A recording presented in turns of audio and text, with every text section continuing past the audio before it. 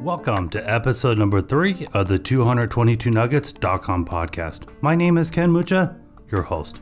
With each episode, I'll be sharing with you several proven real estate nuggets. I'm hopeful that with each episode, you can learn something new, unique, that you can customize and apply to your current marketing needs that will help you grow your business. In this episode, I'll be discussing 3 nuggets from 22nuggets.com. Number 1. Inner games and challenges against yourself, self-motivation techniques. Number 2, what is the purpose of your call to sell a house? And number 3, the zany new construction stories.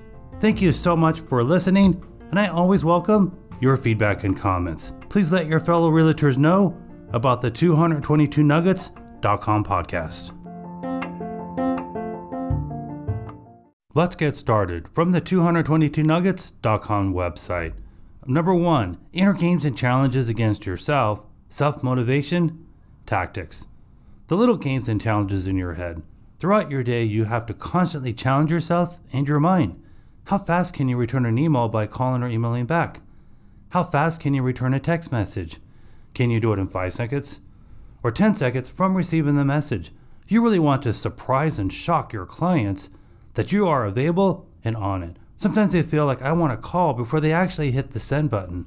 Wouldn't this be awesome? I call so fast sometimes that they can't even remember hitting the send button. They are always surprised by my extremely fast response and really appreciate it.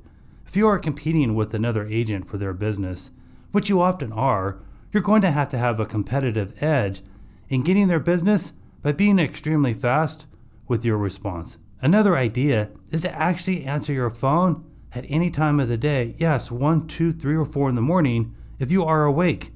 They will never expect you to answer your phone, as most agents will just let it go to voicemail. Regardless of the day, time, holiday, or odd location, always try to answer your phone as often as possible.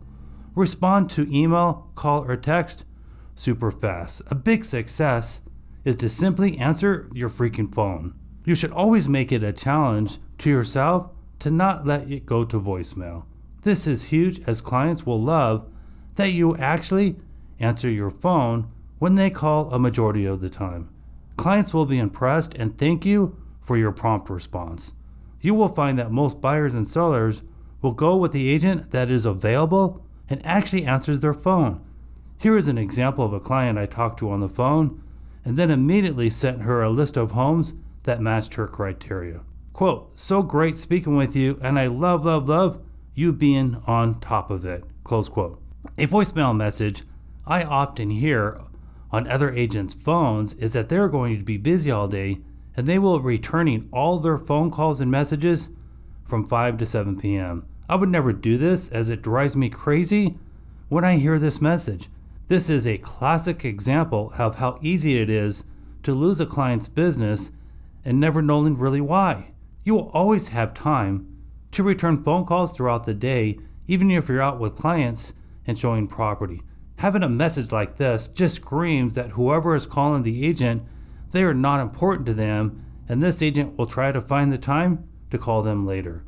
Look at this as an opportunity to get more clients and leads. If I was a buyer, I would call another agent that I can get a hold of now that can answer my questions immediately and show me property today and not on the agent's time schedule. To summarize, throughout your day, you have to constantly challenge yourself and your mind. How fast can you return an email by calling or emailing back? How fast can you return a text message? Another idea is to actually answer your phone any time of the day, 1, 2, 3, or 4 in the morning if you're awake. Regardless of the day, time, holiday, or odd location, always try to answer your phone as often as possible. Respond to email, call, or text super fast. A big key for success is to simply answer your freaking phone. You should always make it a challenge to yourself to not ever let it go to voicemail. Never leave this voicemail message on your outgoing message. I will be busy all day and will be returning all of my phone calls today from 5 to 7. Having a message like this just screams at whoever is calling the agent they are not important to them, and this agent will try to find the time to call them later. Look at this as your opportunity to get more clients and leads.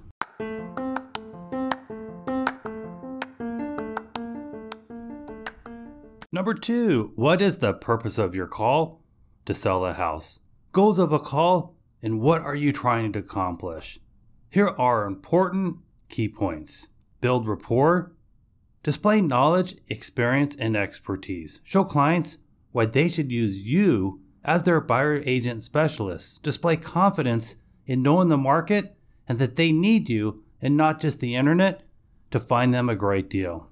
Refine and narrow client search. Prepare them for what they should expect based on their price and criteria. Offer additional areas and adjustments in their search to get more homes or adjustments to narrow the number of homes they're receiving. Utilize your lead sheet even if you have been in the business for several years. It will keep you focused, on track, and help you not to forget a critical question. Determine time frame to purchase. Are they looking to buy in 30 days or less, 3 to 6 months, 6 to 12 months, 1 to 2 years, or 3+ years? If they are looking in 30 days or less, put them in your hot list ASAP and add all of their contact information to your cell phone or address book so when they call, you'll know it's them and you can answer the phone immediately.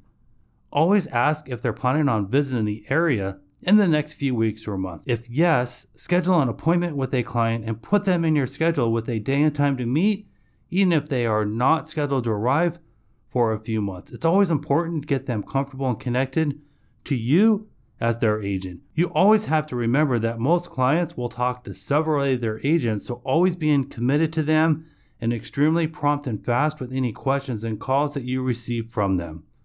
Qualified clients, can they actually buy? Are they paying cash or financing? If financing, have they talked to a lender or do they need a lender recommendation? What is your max price? How did you come up with this price? Can they actually buy in the area based upon their max price and areas of interest? Be honest and direct if they simply can't afford to purchase in your market. They may not want to believe you or possibly get mad at you, but you really don't want to spend your valuable time with a client that can't afford to purchase a home in your area. In some cases, they will have a very short window to find them a house due to price appreciation. You need to let them know this so they have a fire lit under them to be more motivated and less picky to get into a house. As an example, I have used on various occasions is this. You have about 3 to 6 months to possibly find a house before the housing market prices go up and you're priced out of the market. I will aggressively look every day for you to find a good fit, but you must be ready to move and react lightning quick when these opportunities arise.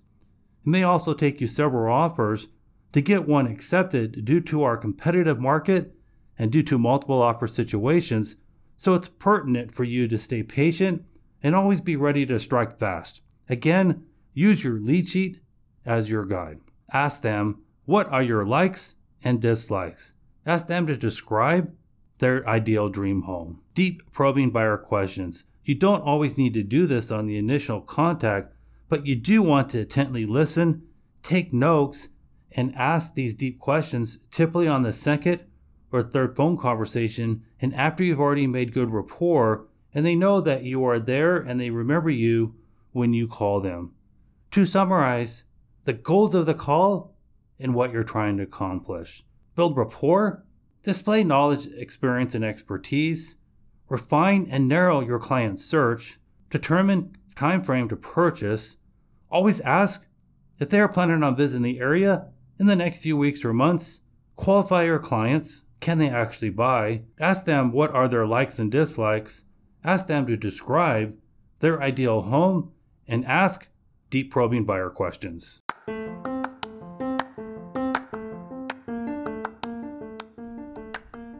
Number 3, the zany new construction stories.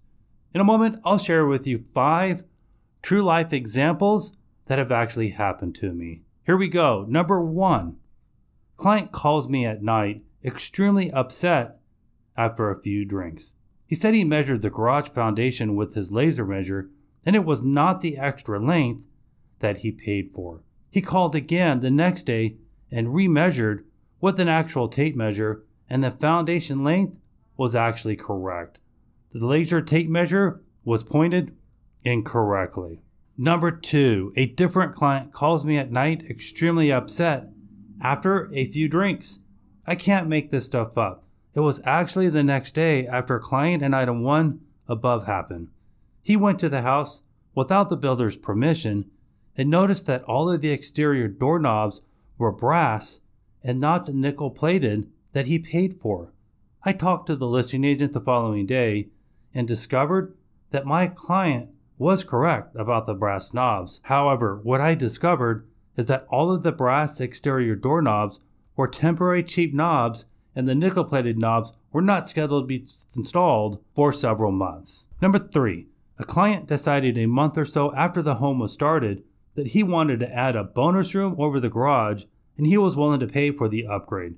We asked the builder and they said no since they already applied for the building permit without the bonus room. I reread the entire contract in the fine print and could not find any clause that prevented us from adding an upgrade at any time in the building process. I presented my argument to the builder's principal broker by stating your contract does not restrict us from adding this upgrade at any time in the building process. I won this argument and the change order for the upgrade was signed and approved by all parties. I noticed on the builder's updated contract that a section was added specifically addressing this upgrade issue. The principal broker I talked to called this the new Mochu clause in their contract. Yes, it does feel good to win battles from time to time.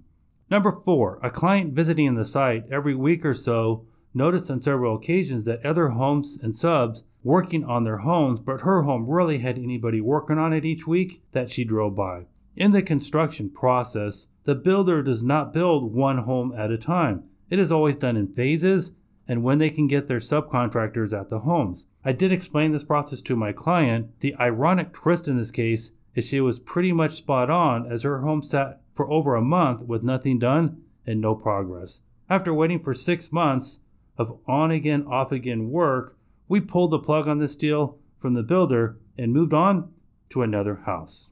And number 5, I met with my clients and the listing agent at the model home to write an offer on Sunday at 4 p.m. The house was available for sale with no pending offers. Once we completed the offer, the listing agent said the seller would be accepting and signing the offer on Monday. On Monday morning, I received the good news that my offer was accepted by the seller and received the signed ratified contract. At the end of the day, I received a call from the listing agent with some bad news. She said another offer came in before us and was accepted already by the seller before our offer was signed and accepted by the seller.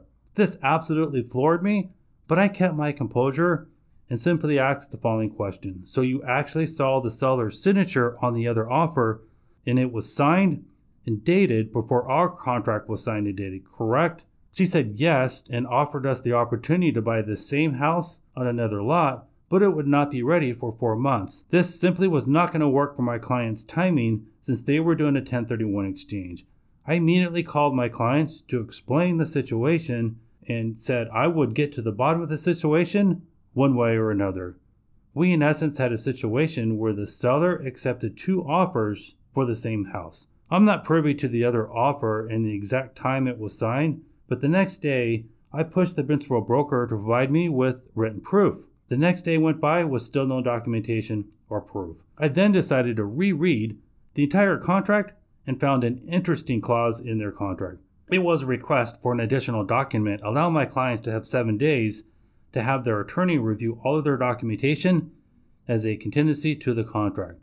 The next day, I had my client sign this request form and sent this to the listing agent. I was hopeful this would cause a stir and light a fire under the builder's superiors to either provide me with proof or do something about our situation. Later that day, the principal broker did call me and apologize.